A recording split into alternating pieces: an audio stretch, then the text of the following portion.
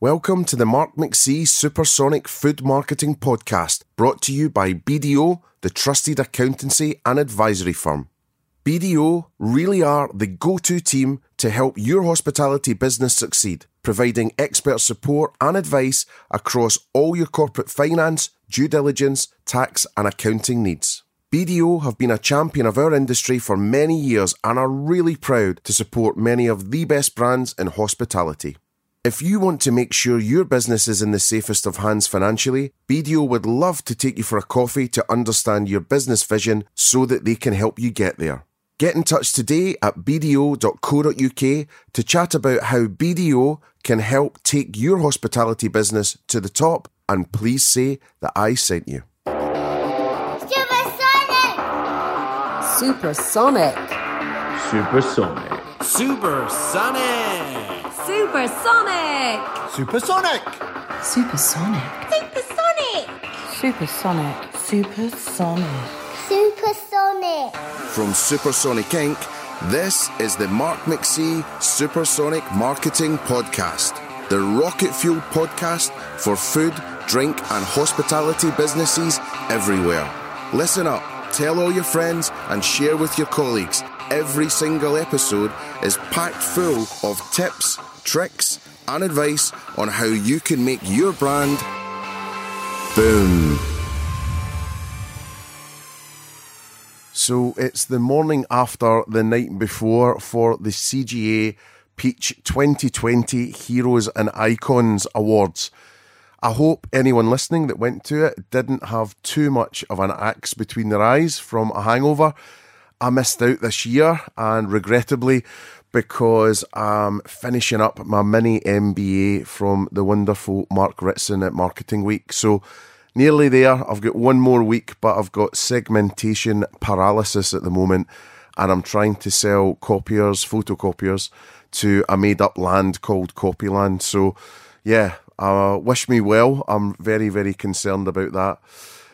But today I was really excited when I woke up, and I've got 3 podcasts today in terms of recording, and the first one is starting with a bang, and it's Mr. Mark Fox, who is the CEO at Roadchef, the amazing service station group of brands.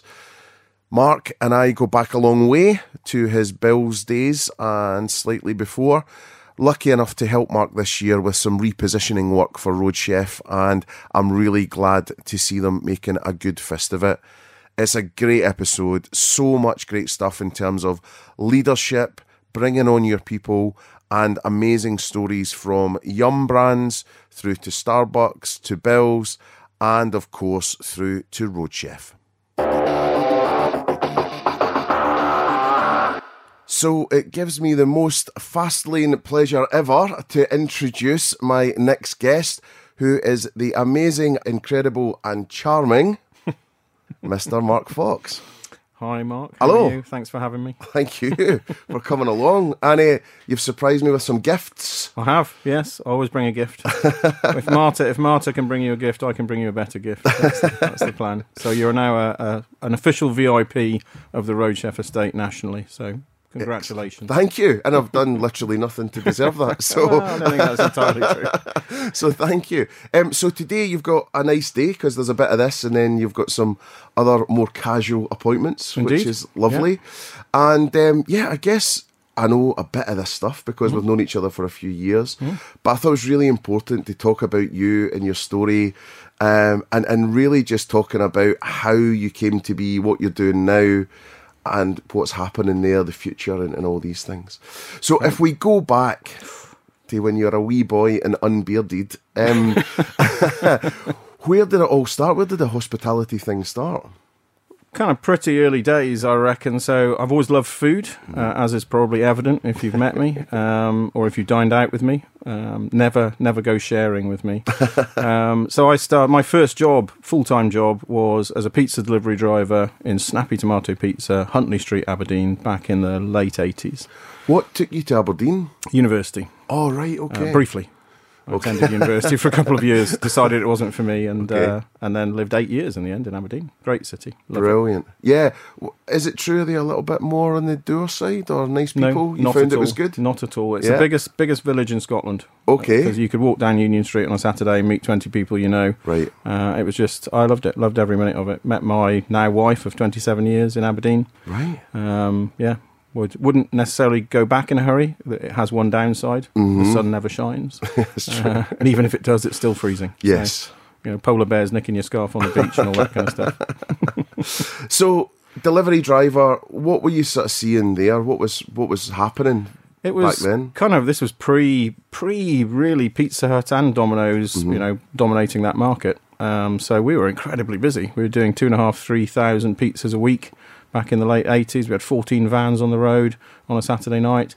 It was just really exciting. I loved driving, which is why my current job is quite cool. I love cars, so it was cars and food. And it gave me money, which I needed to pay off my vast overdraft from my 2 years of being a student. So. Student loans? Was there student loans back then? No, it was all paid for. Oh, but unfortunately, it didn't stretch to a grant for beer. So that's where the large overdraft came from. So then, from Aberdeen, where were you going after that? Well, I worked my way through that business, ended up running a couple of units, which was great. And then I was about to get married back in the early 90s, at the tender age of 24. And decided I needed a grown-up job, so I ended up in computer retailing, of all things. Ooh. So I worked for a German computer retailer called Escom. And that was it was a kind of crest of a wave, because it was the boom in home computers. Incredibly busy business. What did you learn from that? Was it a sales role, or...? It was a shop manager, then an area manager role, and we did a bit of direct business-to-business stuff as well. So really, really retailing, if you like, in the front of house and back of house sense of retailing, which... many similarities to food and beverage, but just different and fun. So computers too? Computers, I then went on to my first role in Yum Brands. So, the Yum Group globally, big business. And I came in as an area manager for KFC. And this is the point at which we moved to the Northwest. So I'd gone from Aberdeen now down to the Northwest. I should have said I was born in Essex, brought up in Wales, and then moved to Aberdeen. Sorry, you went to the Southwest. That's not the Northwest. Northwest of England, Southwest, just south of where you hail from. So, and that was a real insight, a real baptism of fire. Tough times in KFC back in the mid-90s, but really taught me the ropes of working inside a much bigger organisation and, the process and discipline that you need to have to run businesses of that scale. And why was it tough? What was going on at the time? It was just KFC had been significantly underinvested in over many years, so it was you wouldn't have recognised KFC really in those days versus what it is today. It's really gone through a rebirth over the last couple of decades, positioning it much better. So it was a tough and gritty business. I remember taking on 12 restaurants. I was told I had to open 6 more in the next 18 months. And I only had 9 managers across my 12 restaurants. Right. So, it was tough. I won't deny it. It was one of the toughest roles I've ever done. It was 6-7 days a week, every week, 12 hours a day. But, I stuck with it, made a bit of progress. I'm not going to say I cured everything. I was still a young 20-odd-year-old. But I did enough to get me a role in the main office in 1998. So. And what other brands are in Yum Brands, just in case anyone? Yeah, so KFC, Pizza Hut, Taco Bell are the 3 big brands. I mean, there are a few other brands that they own in various parts of the world, particularly in Asia. There's a hot pot brand over in Asia. Okay. At one point, they owned A&W, the root beer company. Oh, I know, yeah. And Long John Silver's a fish concept, but they've been subsequently divested. So, yeah, it's KFC, Pizza Hut, Taco Bell. That's a fun name. Yeah, exactly. You've got to laugh. They'll go mad on Speak Like a Pirate Day. So main office, where's that? Is that sort of Chertsey kind of way or something like that? Woking. Woking, yeah. Yeah, so I had the delights of moving to the south of England. We actually didn't move to Woking, we moved over to Frimley and then worked in Woking for a couple of years as central ops manager, looking after all the big programmes in operations, and that was a great role. 2 years in the office, and I was the operations contact on pretty much every project. So I got to learn all about marketing, development, finance, HR. Yeah. Excellent, really, really good. That's a role that actually we've just created in Roadchef this year. So brilliant. So you've sort of pulled that learning through. Yeah.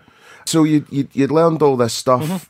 What made you sort of go somewhere else? Do you feel you'd sort of done what you needed to do, or was there a more exciting opportunity? I didn't really want to leave Yum. Yum was a fantastic business for me. A lot of great sponsors in the business. And I think that's a really important thing, that you need sponsors to get you through a business, because it never all goes your way. Yeah. And Martin Schuker, who was running KFC at the time, and Graham Allen, who was in Yum in Europe at the time, great sponsors of mine and really helped me. So I wanted to stick around. So I became a regional director. And then it was with them that I went over to Madrid and started our family's exciting 6 years in Europe. So we did 3 years in Madrid and 3 years in Geneva. So, and what about, just going back a point, because I think it's an important point for people, what is, the sponsors, the sponsorship thing, and how do you go about that? Because I think that could help a lot of people. I mean, for me, it wasn't a conscious... I didn't realise I needed a sponsor, obviously, because I was young and I knew everything. But Martin... I can't imagine that much. Martin basically saw something in me that he thought was worth nurturing. And I guess the main thing he did was speak truth to me, first of all, to make sure that when I was being stupid, he basically made sure I knew it, but also opening doors. And it was him that actually took me. I met him, he was marketing director in the UK and then moved over to Europe, and it was him that took me over to Europe as a franchise director to Madrid, because he just wanted somebody who could get stuff done. And one thing I think I'd demonstrated is I can get stuff done. So. And what was the sort of structure of that sponsorship then? Was there regular meetings, or you just checked in with each other, or what happened there? No, it was pretty informal. It was just that, and I can look at it now and know that that's what happened. At the time, I don't think I was even that conscious of it. Right. There was just this guy who was more senior than me, who just seemed to believe that I was one of the good guys, and kind of moved stuff in the background to make it work for me. Yeah. And is it similar to mentorship, or is it just less formal? Yeah, I think it's just less formal. It's like an informal mentorship, and I think particularly when they're inside your own business, they are doing a little bit more than just developing you. They are opening some doors and closing some other avenues down to steer you, in the background. Whereas a mentor needn't be doing that; they can be completely external. Yeah, I think both are valuable, but I definitely benefited from them. But there was no need or onus in them for really to do that, was there? No, I mean, as now, now that I'm an old chap, I look at it and I can see why they might have done it. Because when you see somebody in your organisation that appears to be able to get stuff done and doesn't necessarily shatter every egg on the way to making the omelette, then, you tend to get behind them. Because that certainly in businesses like we run with 3,500 employees, you need lots of people who can get stuff done, because otherwise nothing happens. So I can see why they did it. I'm not saying they did it entirely selfishly. Perhaps they were altruistic in their approach, but I'm not complaining either way. Yeah, just hoping to go to heaven. So, and then what about Madrid then? What are the fundamental differences of the market? Did the brand have to adapt or change? What was going on there?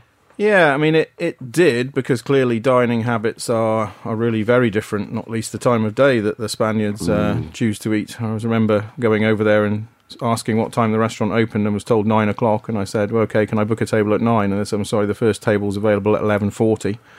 That's to sit down for dinner at 11:40 p.m. Wow. And I was like, but to be honest, when you have a global brand like pizza, you also have to realise, and KFC for that matter, you also have to realise that people are attracted to it for what it is, and not to change it radically. So yes, there were some interesting additions to the menu, but the core products of the pan pizza and the original recipe chicken and zingers, that was all there, but just with some stuff around the edges.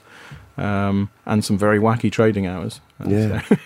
Well, do you know, just as an aside, just when you're saying about Zinger, I was out over in Kiev last week speaking, and it was brilliant, right? You treat it like a rock star, and really looked after, and great. Anyway, I was doing some interviews with like sort of local and national media, and they did quick fire questions, and one of their questions was McDonald's or KFC, and it took me so long to answer, and then I was like, well, the only reason was, I think it was like that the McDonald's, it was a beef chicken thing, but Zinger won out, but it was just it was just so like that it's carried that. You don't expect that as a question when you're in Kiev. No. But. Well, I mean, you talk about Kiev and you talk about chicken.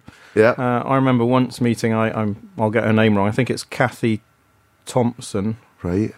And she worked I don't know, she might still work for Marks and Spencer's. Okay. And she was the lady that brought the chicken Kiev to Britain. And when I met her a few years ago, and she'd been there since 1976. Blimey. So she brought the Kiev to England. That's her fame.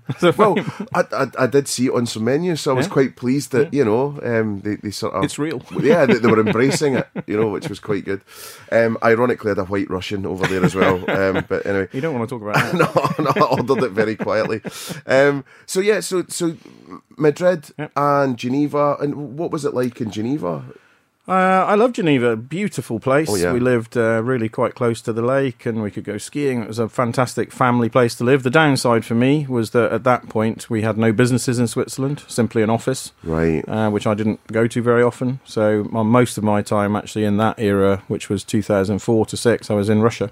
Okay. So there was a group of us trying to close a transaction to acquire a big business in Russia. So I literally had annual visas, and I was there pretty much every week, if not every other week, for 2 years. So my wife didn't see much of me. So that's a shame. But yeah, beautiful country, beautiful place. Yeah. And then after that, then stayed with Yum and came back to the UK for KFC again. Martin was now back in the UK, and he brought me back to the UK. I'm business development director, so kind of real estate, property, new units, all that kind of stuff, franchise strategy. So that was great, but that was the point where I think I was approaching 40, kind of late 30s, and it was like, right, I need to be a managing director. So that was when I decided I needed to spread my wings. Yum couldn't offer me anything because KFC and Pizza Hut were too big. So I took a role to backfill the MD of Restaurant Associates, part of the Compass Group. Okay. The fine dining part of Compass Contract Catering. I joined that business, which largely catered to the Wharf, Credit Suisse, Barclays Capital, etc. I think I moved in December 2008. Okay.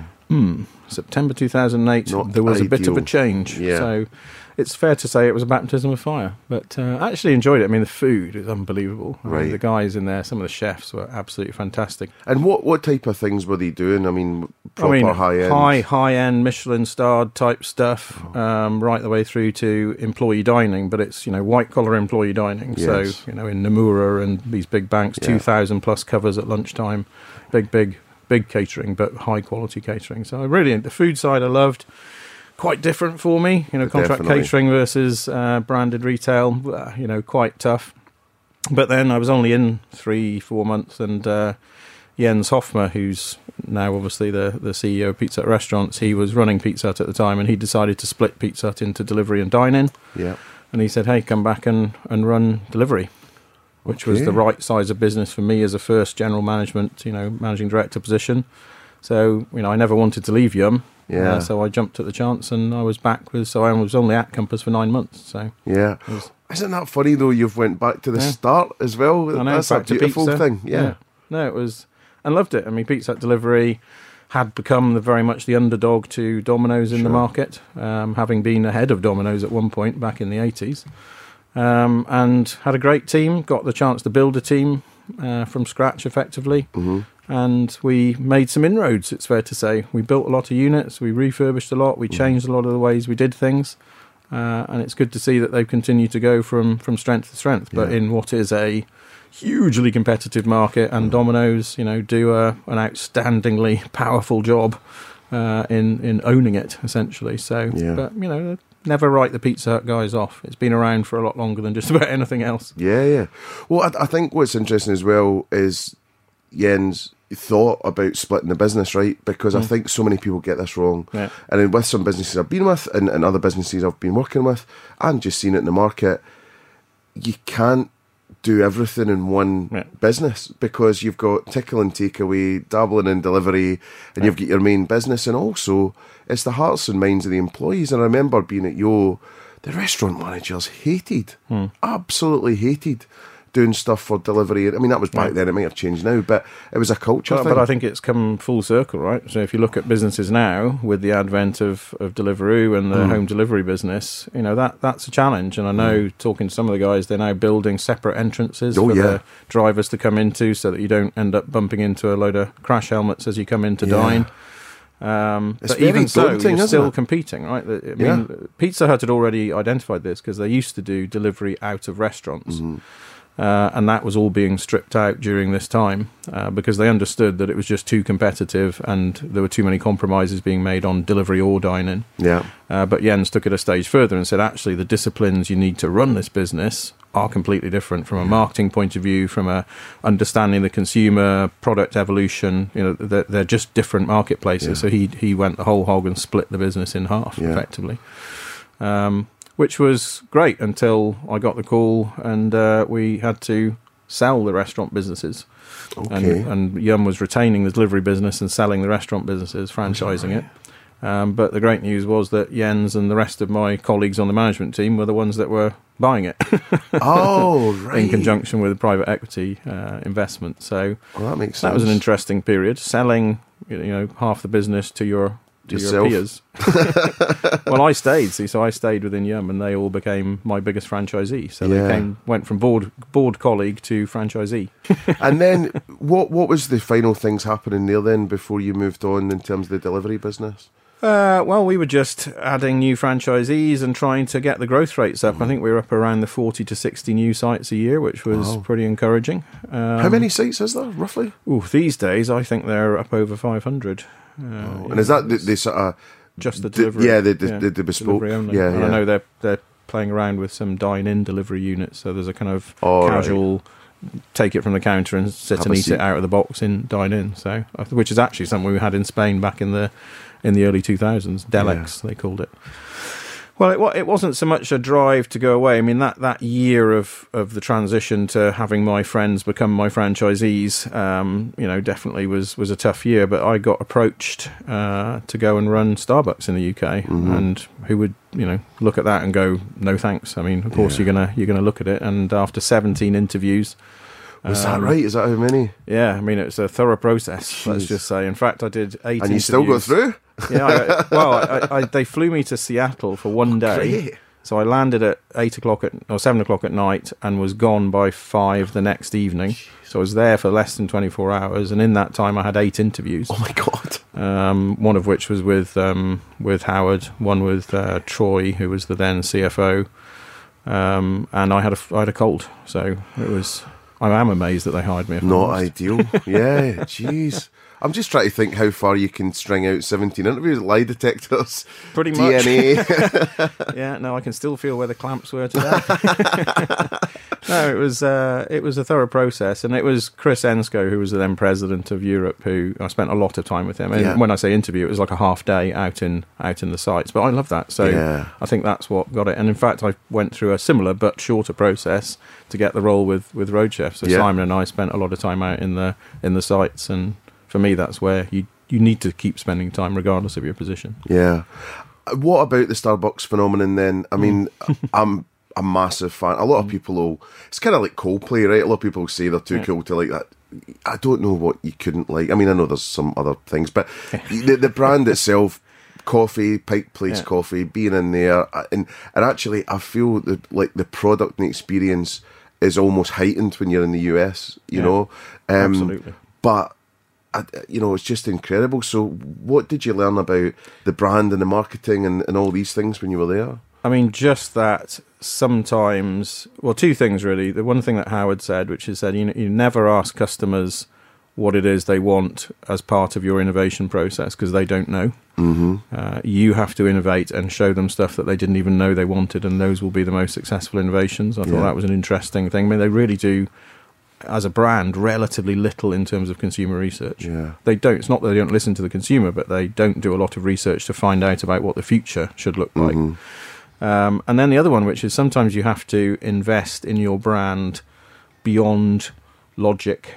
And it's quite interesting, because I remember I characterise historically in my time the Yum business as being very disciplined, very organised, really understood the rates of returns it was receiving from investments, be they in real estate or marketing. And I characterise Starbucks in my time there as being the artist with the palette and the the gitan hanging out of the mouth and the beret, and just being flamboyant and doing what felt right and what was going to have the most impact. Yeah.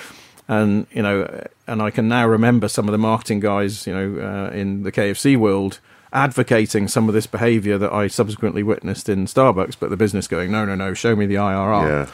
And I actually, in a way, I think sometimes Starbucks goes too far one way, and KFC used to be sometimes too far the other way, and somewhere in the middle has got to be great, where you really do invest in your brand, but you really think very carefully about where you're going to make those big investments that aren't going to give you a return in standalone, but they build something into your brand that when you see the loyalty in the US to Starbucks, it's just ridiculous. I mean, almost scary. It's a cult. Yeah.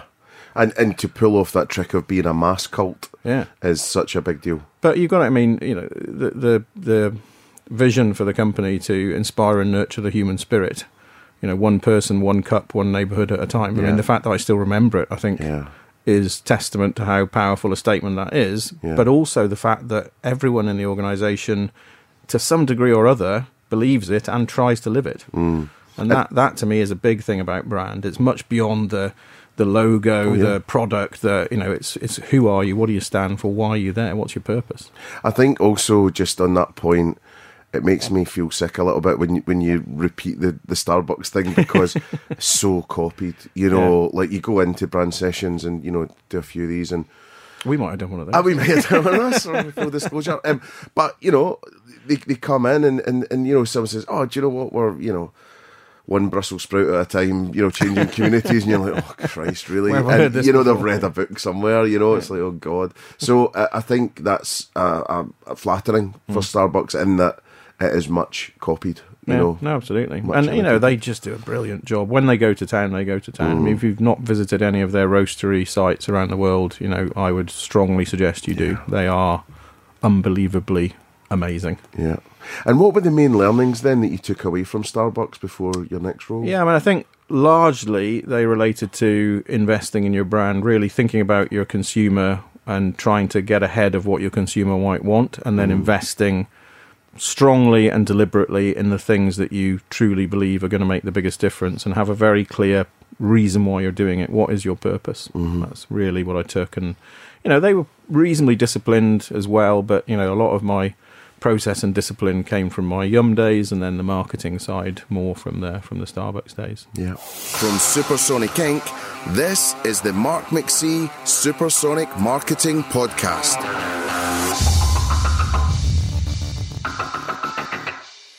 Just a friendly reminder that this podcast is brought to you by the good folk at BDO. BDO have been long-term supporters of the hospitality sector, and they are really passionate about supporting innovative entrepreneurs on their journeys, and they also want to give you the right advice and support to grow your business. Just in case you don't know, BDO provides tailored advice to the sector across corporate finance, due diligence, tax, and all accounting matters. BDO work tirelessly to give their clients the advice that they need when they need it to succeed. For more information on BDO and how they can take your business to the top, go to bdo.co.uk. #ad. Where next after that? Well, to one of your former interviewees, Mr. Bill Collison, and his empire of Bill's restaurants. Yeah. So, that was my first foray into real casual dining, if you like. I mean, Pizza Hut, yes, casual dining, arguably the birth of casual dining in the UK, but Bill's, a different level.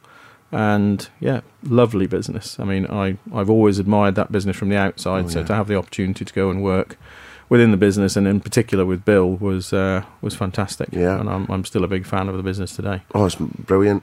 Big learnings there. What did you sort of do, stroke take away from that? Yeah, I mean, first time that I'd worked in a truly private held company, so that comes with a different way of working. That was definitely a learning. I think in terms of the consumer, I mean, the fact that we have such a long contact time in Bill's, really thinking about every part of the experience rather than, QSR, you are very much more focused on the functional end of the spectrum, taking into account some emotional needs of consumers, whereas almost in casual dining, the emotional needs come first and then the functional needs come later. So really broadening out. And actually that's been really helpful, because I think there's no reason why you can't think more about the emotional needs of consumers in a shorter dwell time business. And the more you do, actually, you might find you drive an advantage for yourself. And then with that, big refurb programs were going on. So, I mean, you were learning a lot there as well, were you? Learned a lot from Bill. I mean, Bill and aesthetics. I mean, he was very modest. I heard him on your podcast. He was very modest. I mean, the guy's eye for what's going to look great. I mean, actually, the refurbishments really started as I was leaving. But, we were seriously considering at one point setting up a website to sell the furniture, light fittings, and everything that Bill was sourcing, because so many customers, this is before the refits, were coming in and saying, we love it, where can we buy it? And it just wasn't practical, because as Bill himself mentioned, he went to Ardingly and places to buy it, and they were one-offs in many cases. But, I think that eye for the aesthetics is something I can't say I've adopted it. I now appreciate it. I know I need to find people who've got it. It's not me. My wife doesn't let me touch anything in that. Well, I think I remember Bill saying that it was almost like lots of mini sets. He was almost doing the camera thing with the hands to sort of frame that and say, well, that, although when you look round it looks very eclectic, it's actually, when you look at it one by one by one by one, it's very deliberate. It's actually quite deliberate. But it's just not easy. No. He makes it look dead easy. I mean, he even did it with vegetables. I mean, he can make vegetables look attractive. That's what made him stand out as a greengrocer. So from there into Roadchef. And what did you find when you arrived? I was surprised, actually. I think I'm probably like many 50-ish year old people in the UK that particularly those living in the southeast who often work in London. I hadn't really used motorway service areas since probably the early 90s when I was kind of more field based, and they changed a lot. I mean, a lot. The quality was much higher. There were more brands in there. Just the overall ambience was much more managed and invested in. So I was really impressed by that, but more impressed by the people. I mean, Simon and I went round 8-9 sites in 2 half days of visits, and just the engagement he was having with some of the people, and then watching the operations. I mean, I'm an operator by heart, so I watch people in the operation and how they're interacting with one another. I got the feeling of a together group of people who were delivering pretty decent op standards, and that for me is 9/10 of the battle in any consumer facing business, is having a team of people that can deliver. And as I've joined the business, I've definitely found that. I mean, we've got 3,500 employees, IIP Gold accreditation, which is we're the only services operator that has that. Is that investors and people? Yeah. And it's we're actually going through the reaccreditation right now. And Richard and his senior ops team, an amazing bunch of guys who are so committed to the cause. So that was a great platform, and Simon had taken the business from a pretty tough place through the current owners, Antin Infrastructure Partners. They've invested really heavily in the business to bring all of the assets up to standard. And I feel, there's those times in your career where you, like a surfer, you just feel like you've caught quite a good wave. I feel like I'm on one, and the secret is staying on top of it and not falling underneath the crest as it bends over. And then you gave us a call, so fessing up, myself and Robert sort of came in and helped.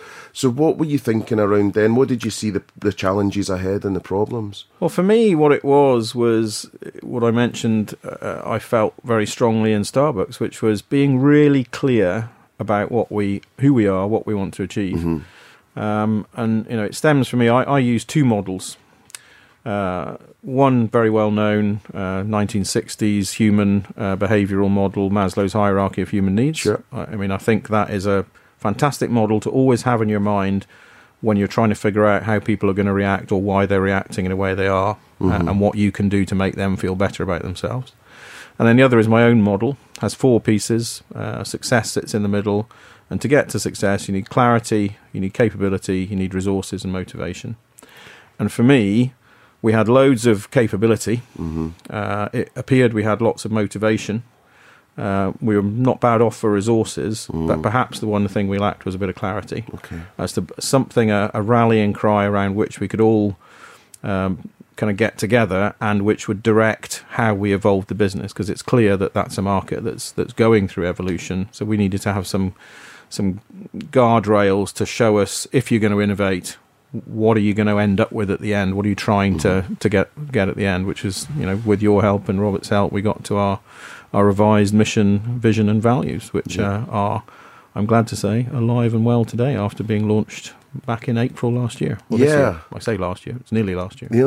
Well, I saw, I was quite just heartened on LinkedIn. I think I saw Laura, the HR leader, talking about it in the post, and it was like, well, that's good, because you do these things a lot of the time, and people do it to tick a box and then put it in a drawer, and it's such a shame because you want to see it live. So that was great. Totally. And the beauty was it was so simple. Oh yeah, we drank a lot to get there, but it was some more than others. I have to say, you were very. There was a couple of 4EFs. But no, just getting to something that's that crisp, just making the roads safer and happier, nice and simple, de-stressing and delighting the customers. And then, we hear it all the time now when people are pulling themselves or others up for perhaps not behaving in the way that's appropriate for our values. They say that's not very CUP. So, the caring, uncomplicated and positively obsessive. It's just great to hear them, using the terminology in real life. So oh no, that's a win, definitely. But there's very few that do that, which is good. So then once you go in there, what about attracting the right offers within there? So you've got Pret's and Leon's and all the rest of it. However, when you do go into service stations, you do tend to see the McDonald's, the KFC's, Burger King's, whatever, with long queues, and the other ones maybe not so much. How did you tackle that? Well, that had already begun before I got there, because Pret and Leon were both in situ prior to my arrival. And I think Simon was very clear, I'm very clear, that we need to go the next step. I think historically, motorway service areas, if you look back, there's a great video, by the way, on BBC Ideas. It's an archive-produced video, which is all about the history of motorway service areas. So way back in 1959, when the first services opened, Blue Boar on the M1, which is now Watford Gap, which we own, it was a dine-in silver service. And, people went there. It was an aspirational idea to get in your Oxford, Cambridge or whatever, Austin, Cambridge, and get on the motorway. And there were 10 cars on the motorway, and you'd go to the restaurant on the side of the road. So it's super glamorous. And then it's been through the 70s, 80s, had some pretty tough times. And I think pretty much all of the operators financially found it really tough at some point in the last few decades. We then got back to a point of fulfilling everyone's functional needs, and I think we're there or thereabouts in every service station of any brand in the UK right now. And we're now getting into, so beyond what you need, what would you really want? And I think Simon saw that, hence was looking to get some of their newer and more aspirational brands like Pret and Leon into the sites. And so far it's going really well. Leon in particular, we've signed a new 5-year exclusive deal with the Leon guys on the motorway network, and we've got 4 now, and we're about to have 6, and we're going to have more. So it's really interesting to see, and it's not just the the vegetarians, the vegans, the gluten intolerants, and the higher demographic people that are in the queue at Leon. I was there with a Scottish lorry driver. He was using his £10 voucher to buy himself some porridge. Of course. Now, if a Scotsman's buying porridge, you've got to say your porridge has got to be good. Or it'll get thrown back at you. And we've been delighted by how well that brand in particular has been received. So we're now, I think the way this is going to go, a bit like the food halls are gaining a lot of momentum in the broader retail market. For me, an eclectic and procured group of brands and offers site by site is the key. And the big challenge for us, which it is for all retailers to some degree, is really getting to understand who the consumer is in each service station, because it's different. And in certain service stations, it's very different in August than it is in February. If you go on the M5, first of all, we have 4 times more people coming through the doors in August than we do in February, which in and of itself brings its challenges. But equally, it's a very southeast London set bias in August, and it's all locals in February. So finding ways to understand who's there, understand the occasion that brings them there, and understand what their need states are, so that we can find brands that cater to those need states.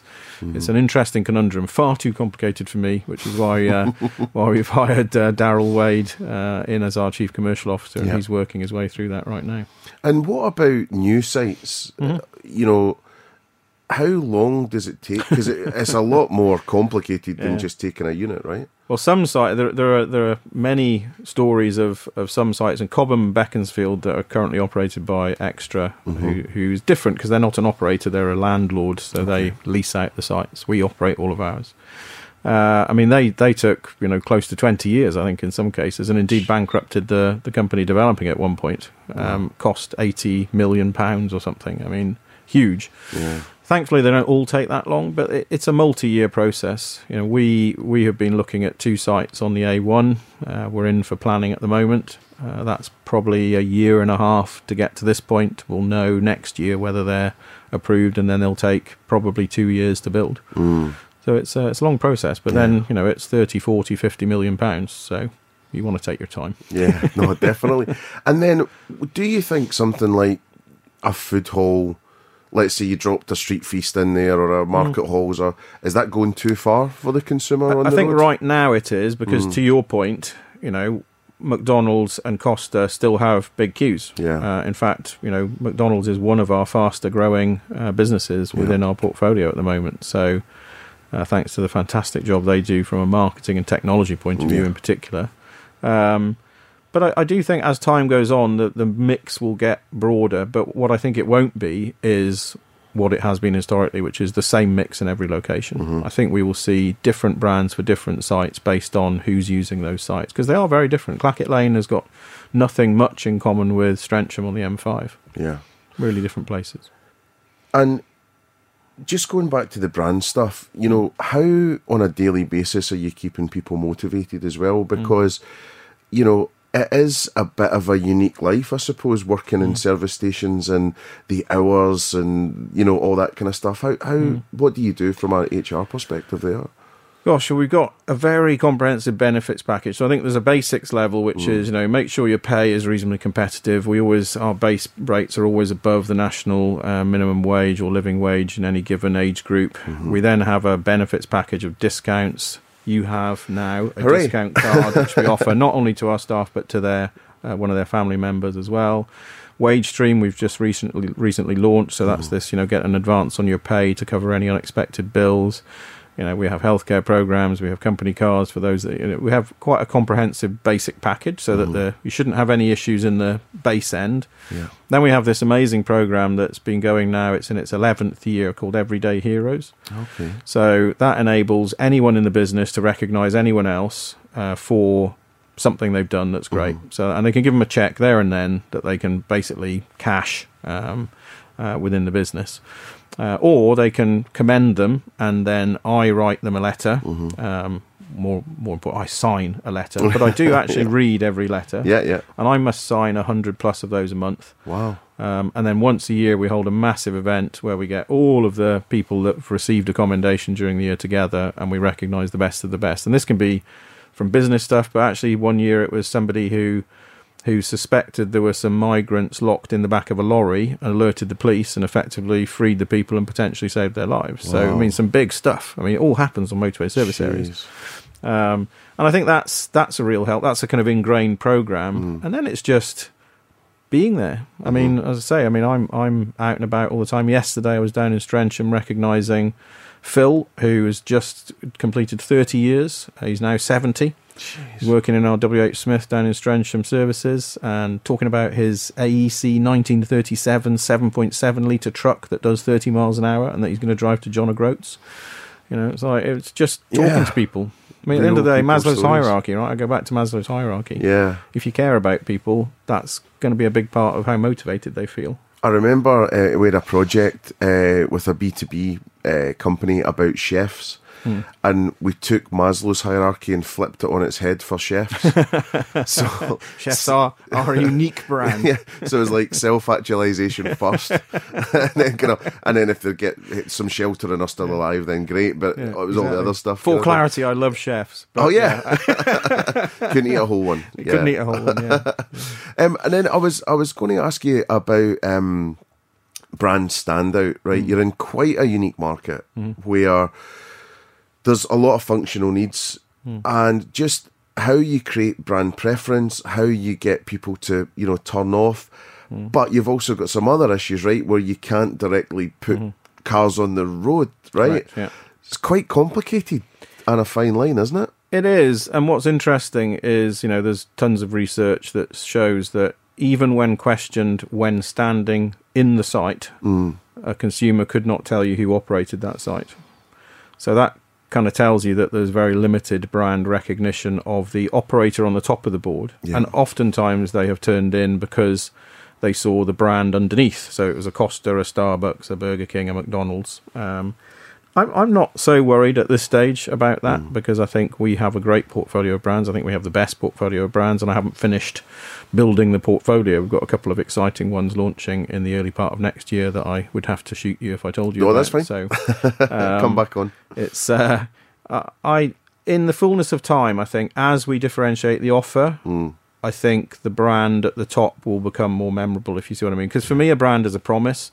And if everywhere you go, there's a burger place, a coffee place, a WH Smith, then why would you distinguish who's operating it? Because they all are offering broadly the same thing, albeit with different brands. I think as that gets further and further apart, I think there'll be a reason to remember who operates that place. And I think the one that highlights this would be Westmoreland, who operate T-Bay and Gloucester. They're very different service stations. They don't follow the model of the remainder of the service area population. And people remember them. People remember T-Bay and they remember Gloucester because they're different.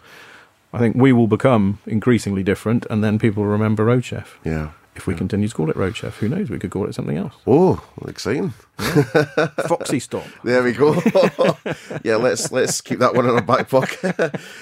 Something that's interesting. It's not really on Gabby's lovely questions, but through knowing you, you are really into the coaching side and the the mental health side and the development side and all these kind of things. I mean, I don't know if you want to talk a little bit about that, of how you have been coached and then how you're coaching people too. I think that's really, really important. I mean, I guess for me, having spent 17 years working within the Yum portfolio, I think the thing that Yum does really well is people. Yeah. Yes, they've got some of the biggest brands in the world, and yes, they've got process and discipline and systems around P&Ls and everything. But actually, fundamentally, the bit that's different is people in Yum and their people processes. And for me, when you look at our business with so many people involved, if you're not putting people up there, number one, then you're probably going to struggle. Yeah. So I benefited from, the sponsorship we talked about, many training programs, mentorship programs, went through an amazing program called LSI, which really taught me a lot about myself. Really tough, but really taught me a lot about myself. Now branded as Heart Styles, Samara and Stephen Clemich, two of the most amazing humans on earth that run that program now. And for me, I want to make sure that any business I'm responsible for, the people coming through that business, have at least as many opportunities to develop themselves as I had. And that's got to be around, their well-being and their ability to assimilate information. So we literally just this week, in fact, on Tuesday evening, launched our first high-potential management group. So these are people who we see as being directors and board members of the future. And we're now going to mentor them. And we've got an individual development plan being developed off the back of a development centre. We've got a leadership highway program for people one level below that. We've got a fast lane program for more people below that. And all of these foundations, for me, are absolutely critical, topped up by just physical presence of senior leadership board members in the business on a regular basis, letting people know we care. Yeah. And once you care about people, it's amazing what they'll do. And I think Simon Sinek has this great thing. If you want to be a great leader, first thing you want to do is look after the two people on your left and the two people on your right. And then you'll be amazed what happens. Yeah. Because if you think you can do it yourself, dream on. Yes, and I think it's just the ego side of things, isn't it? And it's the detachment. And once you've done that, I think taking feedback's hard though, you know. But once you're open to it, and once you realise it's for the greater good of you and everyone else, it's got to be well intended. I mean, going through that LSI program, 5 days off-site, Buxton, Derbyshire. I had to drive to the top of a nearby hill and cry for a while. It was hard. Yeah. I mean, when you really find out about yourself and you start to understand why you are who you are, why you do what you do, how people perceive you, it's tough. But, come out the other side. Hopefully, I'm a bit less of a tool than I used to be. I think that's on your LinkedIn profile, isn't it? It should be. I'm going to put it on there. Okay, well, I need to let you go soon because I know you've got stuff to do. Sure. So the last couple of things I was just going to ask you was a bit of fun. So we've got a mark out of 10 section at the end. So my first question was best city to eat in.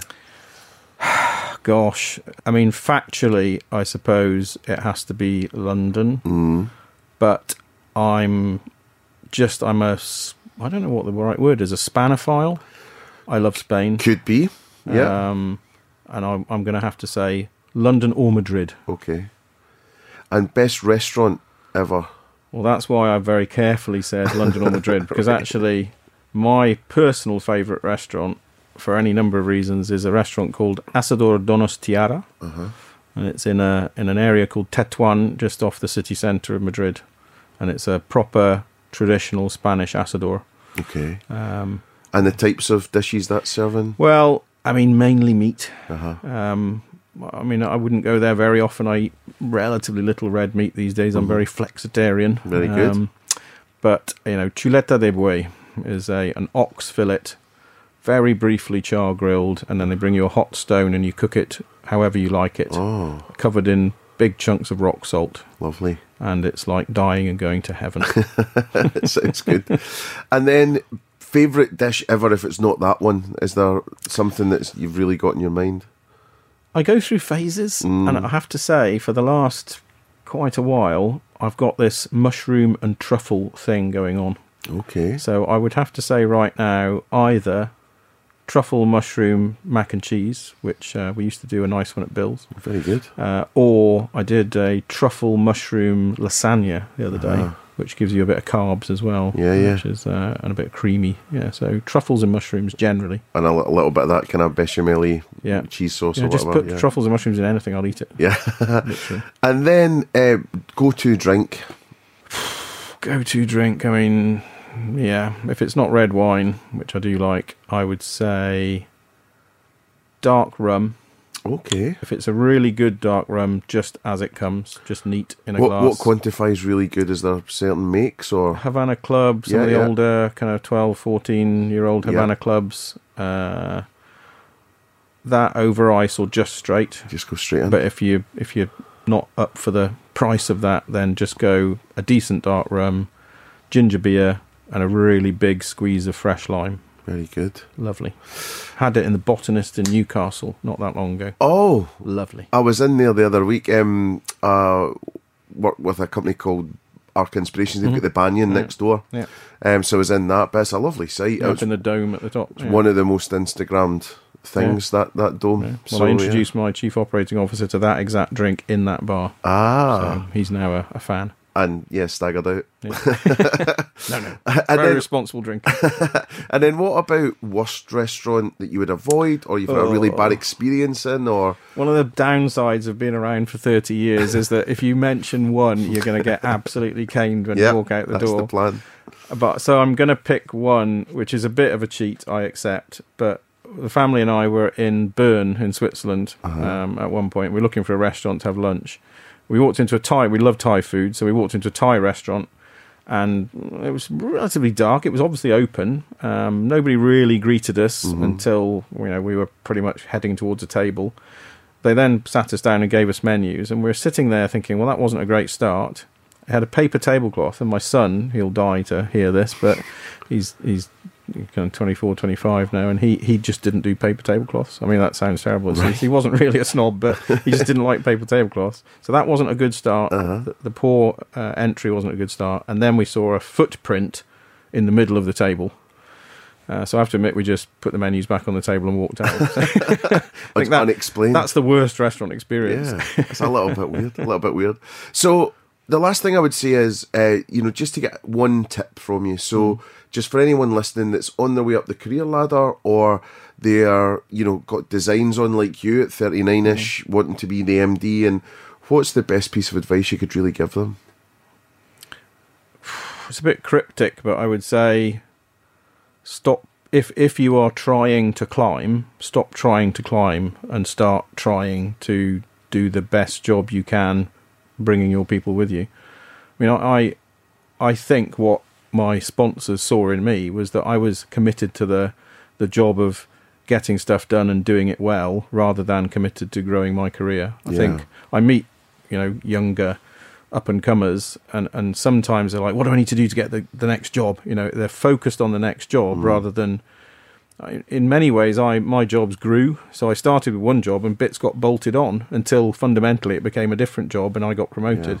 And I think focus on being brilliant and being part of the team as best you can, and you will find that the promotion comes, rather than chase the promotion and ask, what do I need to do to get that? That's just the output at the end rather than the goal. I think that's right. And, I've been doing a bit of recruitment for different clients lately, and that's the stuff you're getting back from the millennials, really, is what's the title? And it's like... Yeah, what's the title? What's the budget? How do I get there? Well... Yeah, asking the wrong question. And just look after the two people to the left of you and the two people to the right. That's great advice. Mark, thanks so much for coming in. My pleasure. It's been a real pleasure to see you again. It's been too long. And Merry Christmas. Oh, no. Only allowed from December 1st. I'm just desperate to see National Lampoons. But I wish you well. Thank you. And the Roadchef team as well. And we'll catch up soon. We will. Thank you. So there you go, Mr. Mark Fox, live and direct, looking as groomed as ever. And thanks to Mark for bringing gifts and bringing lots of big energy to the podcast and lots of great advice too.